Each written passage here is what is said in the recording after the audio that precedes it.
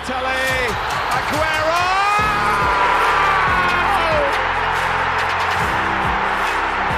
I swear you'll never see anything like this ever again. Lewandowski goes for it again. Oh, he just can't do it. You just cannot be that good. That is an amazing goal. I think he's scored a goal every time he's had a shot.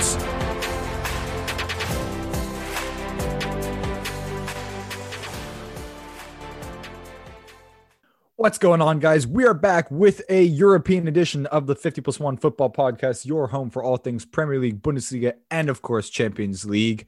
But with me today, as always, the quarterfinals appearance to my Bayern Munich, Billy. Subtle. I enjoyed that.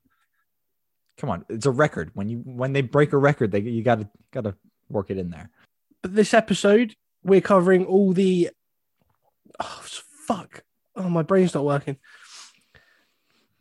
But this episode, we're talking all things knockout stages of the Champions League. We now know the last 8, so we'll be going through the second legs of all those games.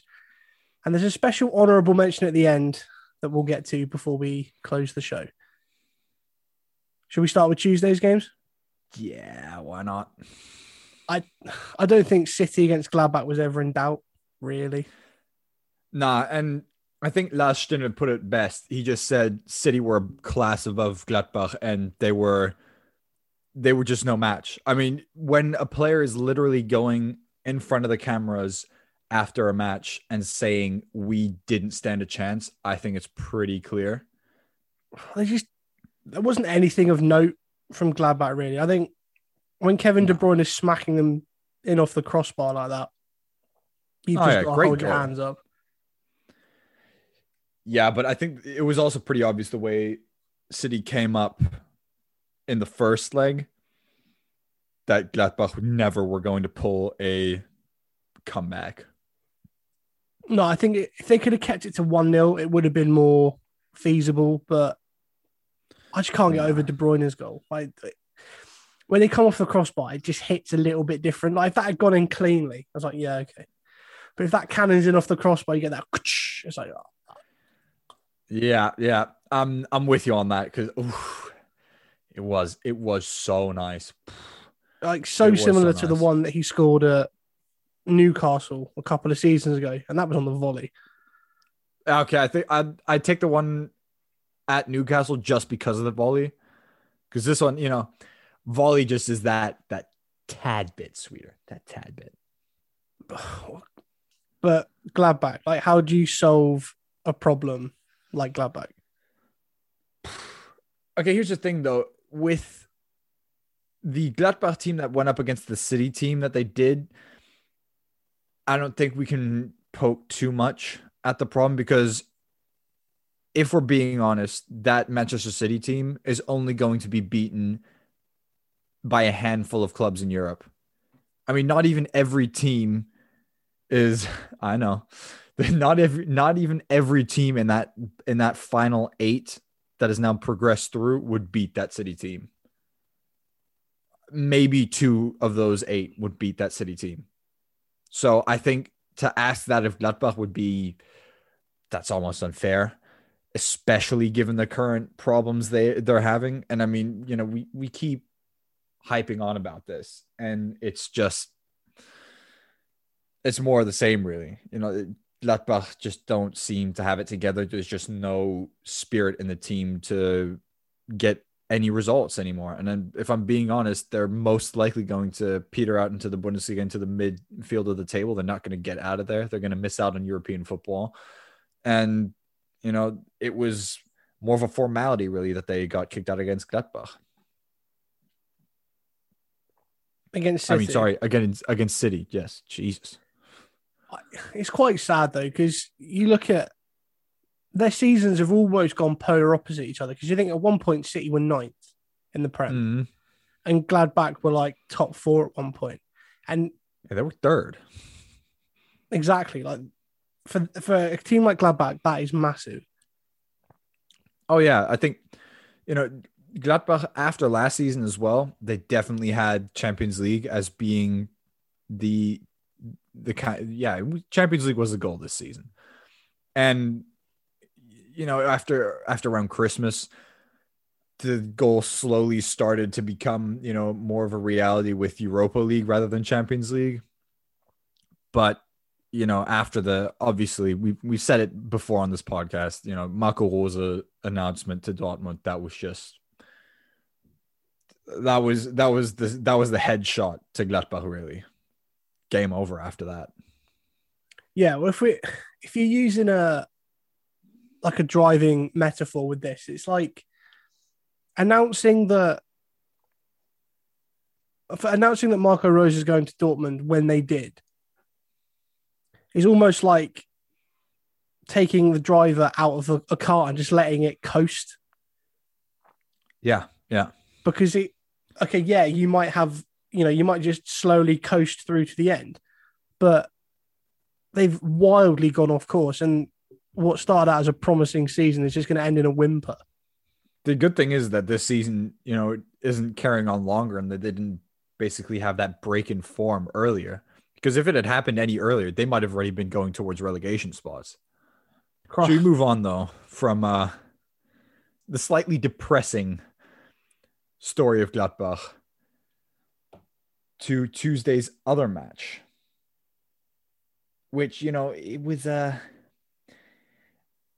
I didn't think it was going to be that big of a tie, to be honest, but there ended up being 4 goals. So yeah, I was expecting another 1-0.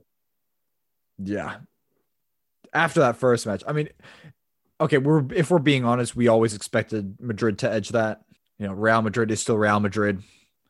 Atalanta is still Atalanta Bergamo, the team that is, had a kind of renaissance, really, and just in the last few seasons have kind of pulled themselves up by their bootstraps to the Champions League and the top European spots in Italy. Yeah, I think you take a misfiring Real Madrid over Atalanta most days, I think. Yeah. And there's all this talk of, they could get Mbappe, they could get Haaland. Zidane was asked, could Ronaldo come back? And then the man who's been there through it all, he's been there when Ronaldo came, he was there when Bale came. He's outlasted those two at Real Madrid. Mm. And he scored again, 70th Champions League goal. Pretty unreal, yeah. I probably would put him up there with the most underrated players of all time. Yeah, I think, especially because his French international career was cut so short by that scandal with Valbuena. I'd forgotten about that, but yeah. Oh yeah, great little story. But I think if he had maybe had a longer career with the national team and he had won the World Cup with France, then yeah, he probably wouldn't be as underrated. But at this moment in time, it's very much a little bit. And then Ramos again. Well, yeah, I mean, it's funny that we're saying, he's one of the most secure penalty takers in the world, because I still remember a time where Manuel Neuer was a goalkeeper in goal and Ramos put a penalty onto Mars, really. Oh, it was proper out of the stadium type miss. Oh, yeah. Asensio scored as well, but by then it was already wrapped up. But can we talk about that free kick? It's got to be an interesting tactic. At least Real Madrid took some notes. I mean, they must have been listening to our last episode, because they put a man down behind the wall to block any low free kicks. So that was good on their part. But Atalanta, I think it's comparable with that one free kick variation which Germany had in the World Cup 2018, where Thomas Müller purposely trips while he runs across the ball, so to speak, and it kind of phases everyone out. And so then when everyone's kind of phased out by him tripping and they're like, did that actually just happen? Then Toni Kroos just kind of chips it over the wall. It kind of goes with that, because Atalanta's 3 of Atalanta's players stood in front of the ball and basically ran right towards the Real Madrid wall as Luis Muriel took the shot, which it's a new one. Maybe we'll see it more often. I don't know. I was going to say, it takes the focus off the free kick taker. Whether Courtois he had one eye on the runners. I still don't rate him as a goalkeeper at all. But yeah, no, I'm with you on that one. On the subject of Real Madrid, though, it's slightly depressing. So Eden Hazard injured again. Yeah. He literally after like coming on for 20 minutes, just coming back from injury. Injured the same ankle again. And the doctor who looks after him, so he said a third operation on Eden's ankle is very risky. There could be the possibility he could never play football again, which is horrendous. Yeah, it's the type of injury that I think no player wants to have. And, you know, even in this day and age with the medicine and the technology you have, I mean, come on, 3 operations on the same joint usually will do you in. I mean, just take a look at Holger Badstuber's career. I think 3 operations on the same thigh/knee. And the guy is now not even making it into the first team at Stuttgart when he was probably one of the most promising German defensive talents when he was 20. It's ridiculous. It's the same with, I know it's not the same as an ankle, but Michael Owen's hamstring injury. Yeah. You have a series of hamstrings. I think it was like 1920 or something like that. And he said that when he came back, he was going at a third of the power that he could do beforehand because you're just petrified of doing it again. Exactly. And I think, as sad as it is, I think Eden Hazard is never going to be back at that level that he reached at Chelsea. And the whole thing with Real Madrid just is never going to pan out for him. As sad as it sounds, but I think I just don't see it happening. No, I think probably a move. Real Madrid, probably for both parties, it's the best option. Cut the losses and just end it. You see the wages he must be on as well. Yeah, the wages as well. I mean, they spent 135 million on him, or 138 million on him, I think it was. It's obscene for a player who's been injured more than he's played. Exactly. Yeah, it is pretty sad because I think it was probably the best move Real Madrid could have made at the time, to fill Cristiano Ronaldo's shoes, because Eden Hazard at the time for Chelsea, I mean, Jesus Christ, the guy was special to watch, and he definitely needed to make that step to the European elite of the elite at the time. But with his injury record and such, it just never has panned out. Well, on the subject of Eden Hazard, shall we talk his former team? Again, it was like watching paint dry. And that's not a criticism of Chelsea, for once, from me. It's a criticism of Atletico Madrid. And it's becoming more and more of a pattern, really, with Atletico Madrid, isn't it?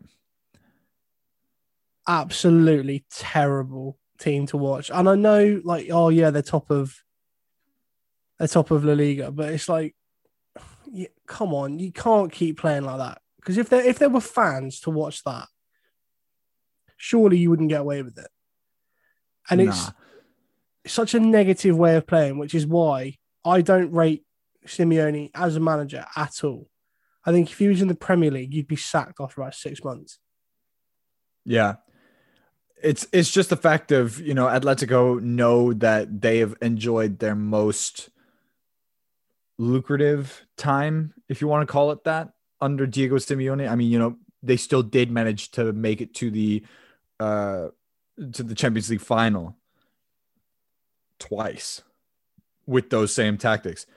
Arguably, those tactics were the reason they never won, but they still managed to make it quite far, and they did win, or they broke that run of Real Madrid and Barcelona La Liga title races in 2013. So I think it's a very, very, it's a double-edged sword almost. Like, yes, it does garner you results, but will it actually get you the results when it's crunch time?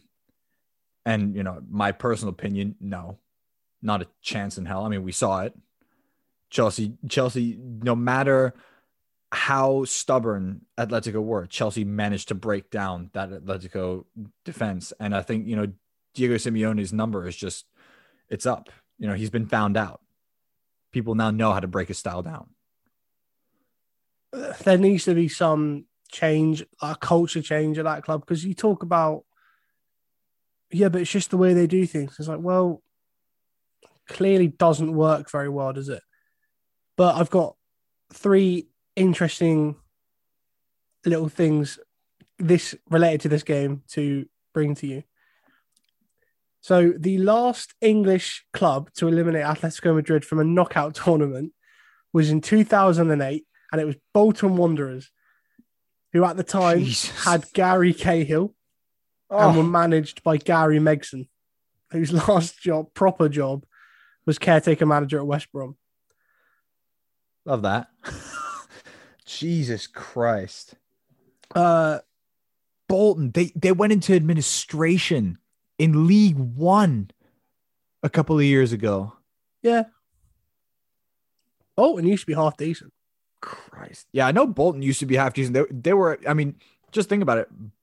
Blackburn Rovers and Bolton were in the Premier League for much of the 2000s. Yeah. Blackburn won it in 92. See? Didn't they win it with Alan Shearer that Alan year? Shearer and Chris Sutton up front. Sutton and Shearer. The original SAS, not Sterling and Sturridge. No, Sterling and Suarez. What am I on about? Jesus. No, Sturridge and Suarez. Oh, Sterling didn't even come into it.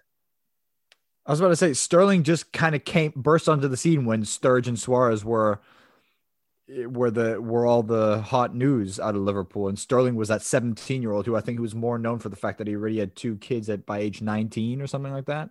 Fun. I've got another interesting little piece. Yes. For you. Atletico Madrid last night at one point had as many English players on the pitch as Chelsea did. Oh, that is a fantastic stat. That is even better than the first one. Love that. And finally, Emerson's 94th minute goal, his first goal in Christ knows how long, cost one punter £250,000 on Sky Sports Super 6. I know. It's ridiculous. They were all sat there. They were like, oh, Chelsea have the ball. I really hope they don't score, because he had the score right for everything else.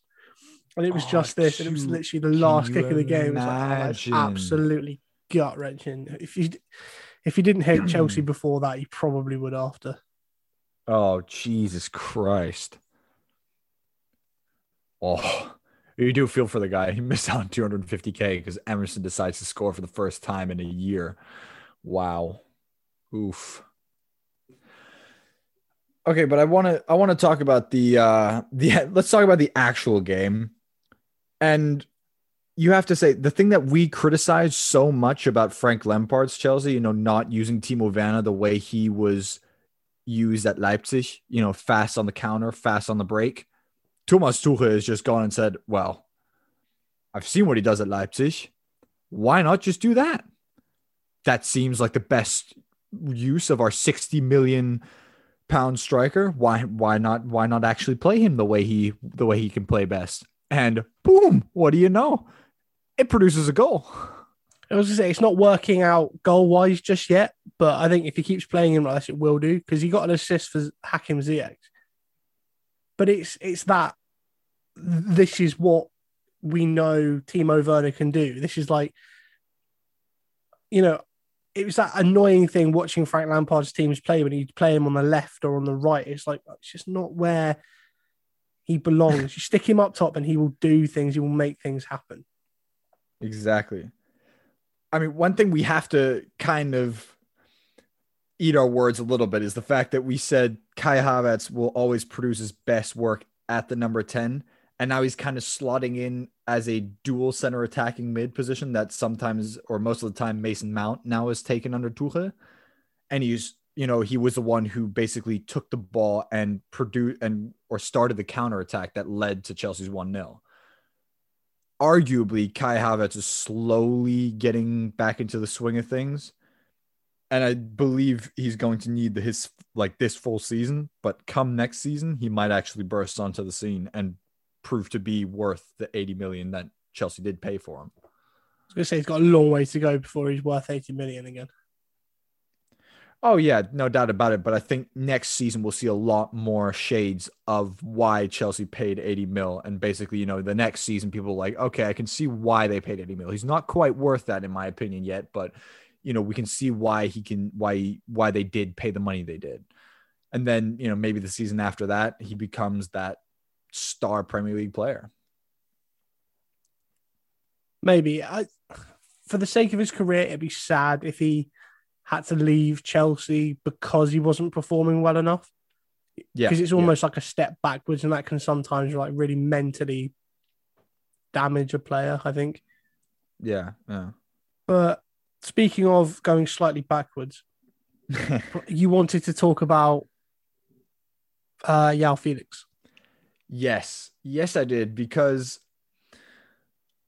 this guy, when he signed for Atletico Madrid, he was arguably one of the most promising players of his age group. I mean, it was basically of the 99 born players, him and Kai Havertz, those were the crown jewels of the year 1999. And he moved a year earlier than Kai Havertz, and it took him a full year because both of us, we criticized his performances greatly. And then this season, he slowly started to get underway. But he signed a 7-year contract. That is, by any standards in this day and age, unheard of in a football negotiation. I mean, 7 years is a long time. It's also 7 years that he's stuck on that same contract and the same wages. Not to mention, 7 years at the same club. And add in a 350 million euro release clause. That kid isn't going anywhere. 7 years is ridiculous. I think the only other 7-year contracts that I know of would be the only one I can think of would be Alan Pardew at Newcastle. And he was sacked the season after he signed it. How long was David Moyes' contract? I'm pretty sure David Moyes was 7 years as well. Exactly. And the only other one I remember from an athlete, not a manager, was, and this is completely unrelated to football in general, but Scottie Pippen for the Chicago Bulls signed a 7-year contract, and he was stuck on wages of about 18 mil a year when the rest of the league started popping off. And at some point, he was one of the most underpaid players in the league. Underpaid players of the league. But he was also the second highest assister and second highest scorer in the league. And I don't think that's going to happen to João Felix, because then again, you can always renegotiate wages in that sense, or renegotiate contracts based on just the wages. But still, João Felix is definitely withering away at Atletico, because that system and that tactical style is just not built for someone of his class and his flair. You'd think there has to be some sort of assurances made by his agent or his representatives for the, just for the benefit of the player. Yeah, but that's the thing, though. It doesn't seem to be, because he's literally the only attacking hope that Atletico have. There's nothing else. I'd argue that the Atletico Madrid style, it fits more to Luis Suarez, which is why he's thrived. Although he's not scored an away goal in Europe since 2015 or something. That's crazy. I think it was against Roma, which is absolutely ridiculous. To think that he was once considered to be the best number 9 in the world, and maybe even the greatest number 9 of all time. Well, yeah, seeing as you've just said that, let's talk Bayern Munich against Lazio. Ooh, Love that. Love that little segue. Yeah, okay, but there's really not that much to talk about here either. Um, as sad as it sounds to say, it was a draw that was also much like the Man City Gladbach draw. You know, Bayern put 4 away goals past Lazio, and then they scored in the 33rd minute through a penalty. That penalty, by the way, I would never have given that. I'm not gonna lie, that was a soft penalty to give. I mean, Goretzka, he theatrically falls, and I mean, yeah, his shirt is pulled a little bit, but you know, if that penalty is given, then you're gonna have to give about 6 to 8 penalties every match day. Yeah, but we've seen that. Yeah. We've seen that with this season, especially that players sort of have to go down for the decision to be made. Like you look at the Alex McCarthy challenge on Phil Foden when City beat Southampton. You know, it's a foul, but because Foden does the honest thing and stays on his feet, the penalty's not given. Yeah, although it was quite nice to see Stoke City legend Eric Maxim Choupo-Moting score in a Champions League game. Hey, for all the stick that he probably gets, that was a pretty damn good goal. I mean, through ball, full sprint, chips the goalkeeper. Obviously, Pepe Reina is not, your top-notch goalkeeper, but still, it takes a certain amount of speed and a certain amount of skill to do what he did.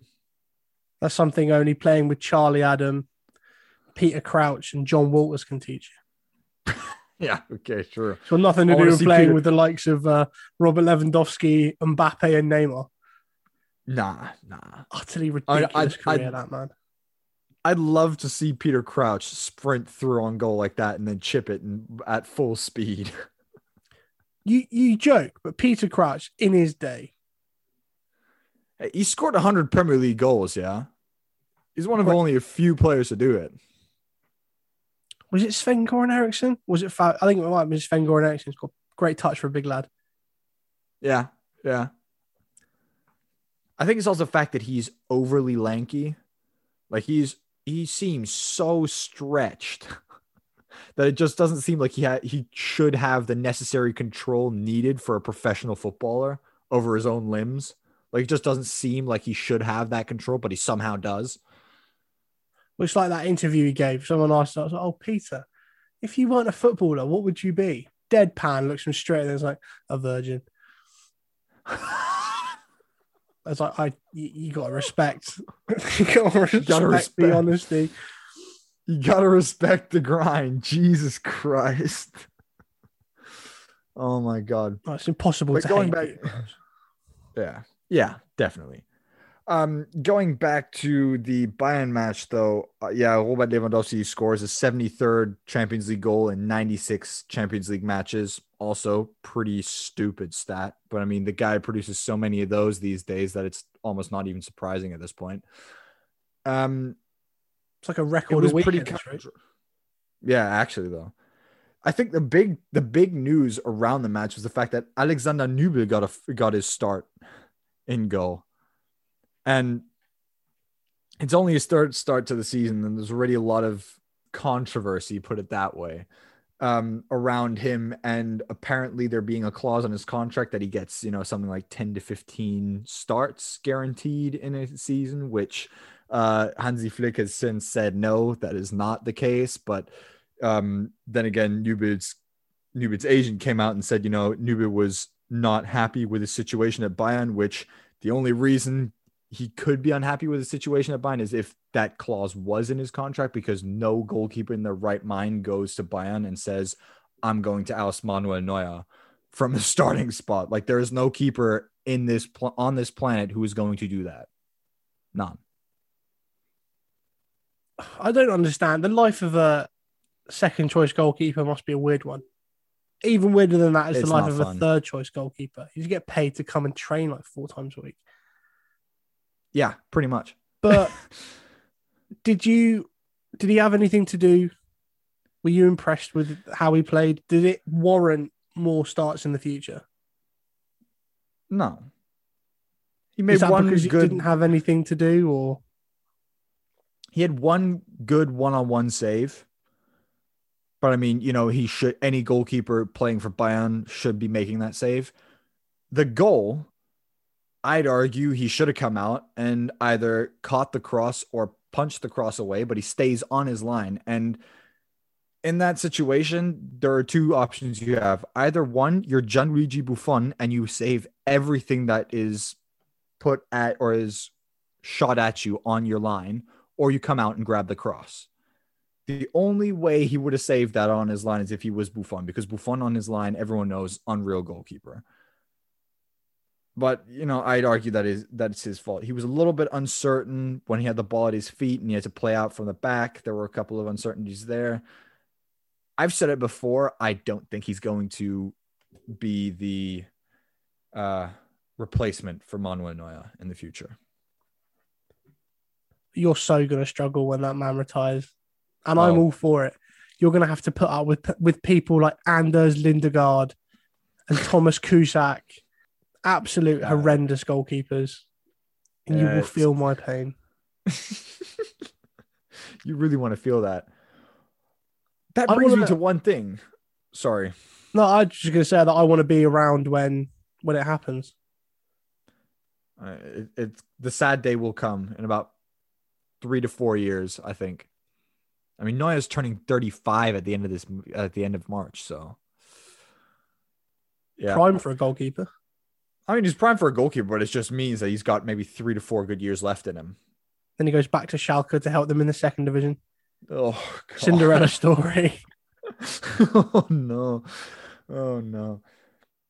But one thing I want to mention while we're on the subject of goalkeepers, because it slipped my mind. Say that again.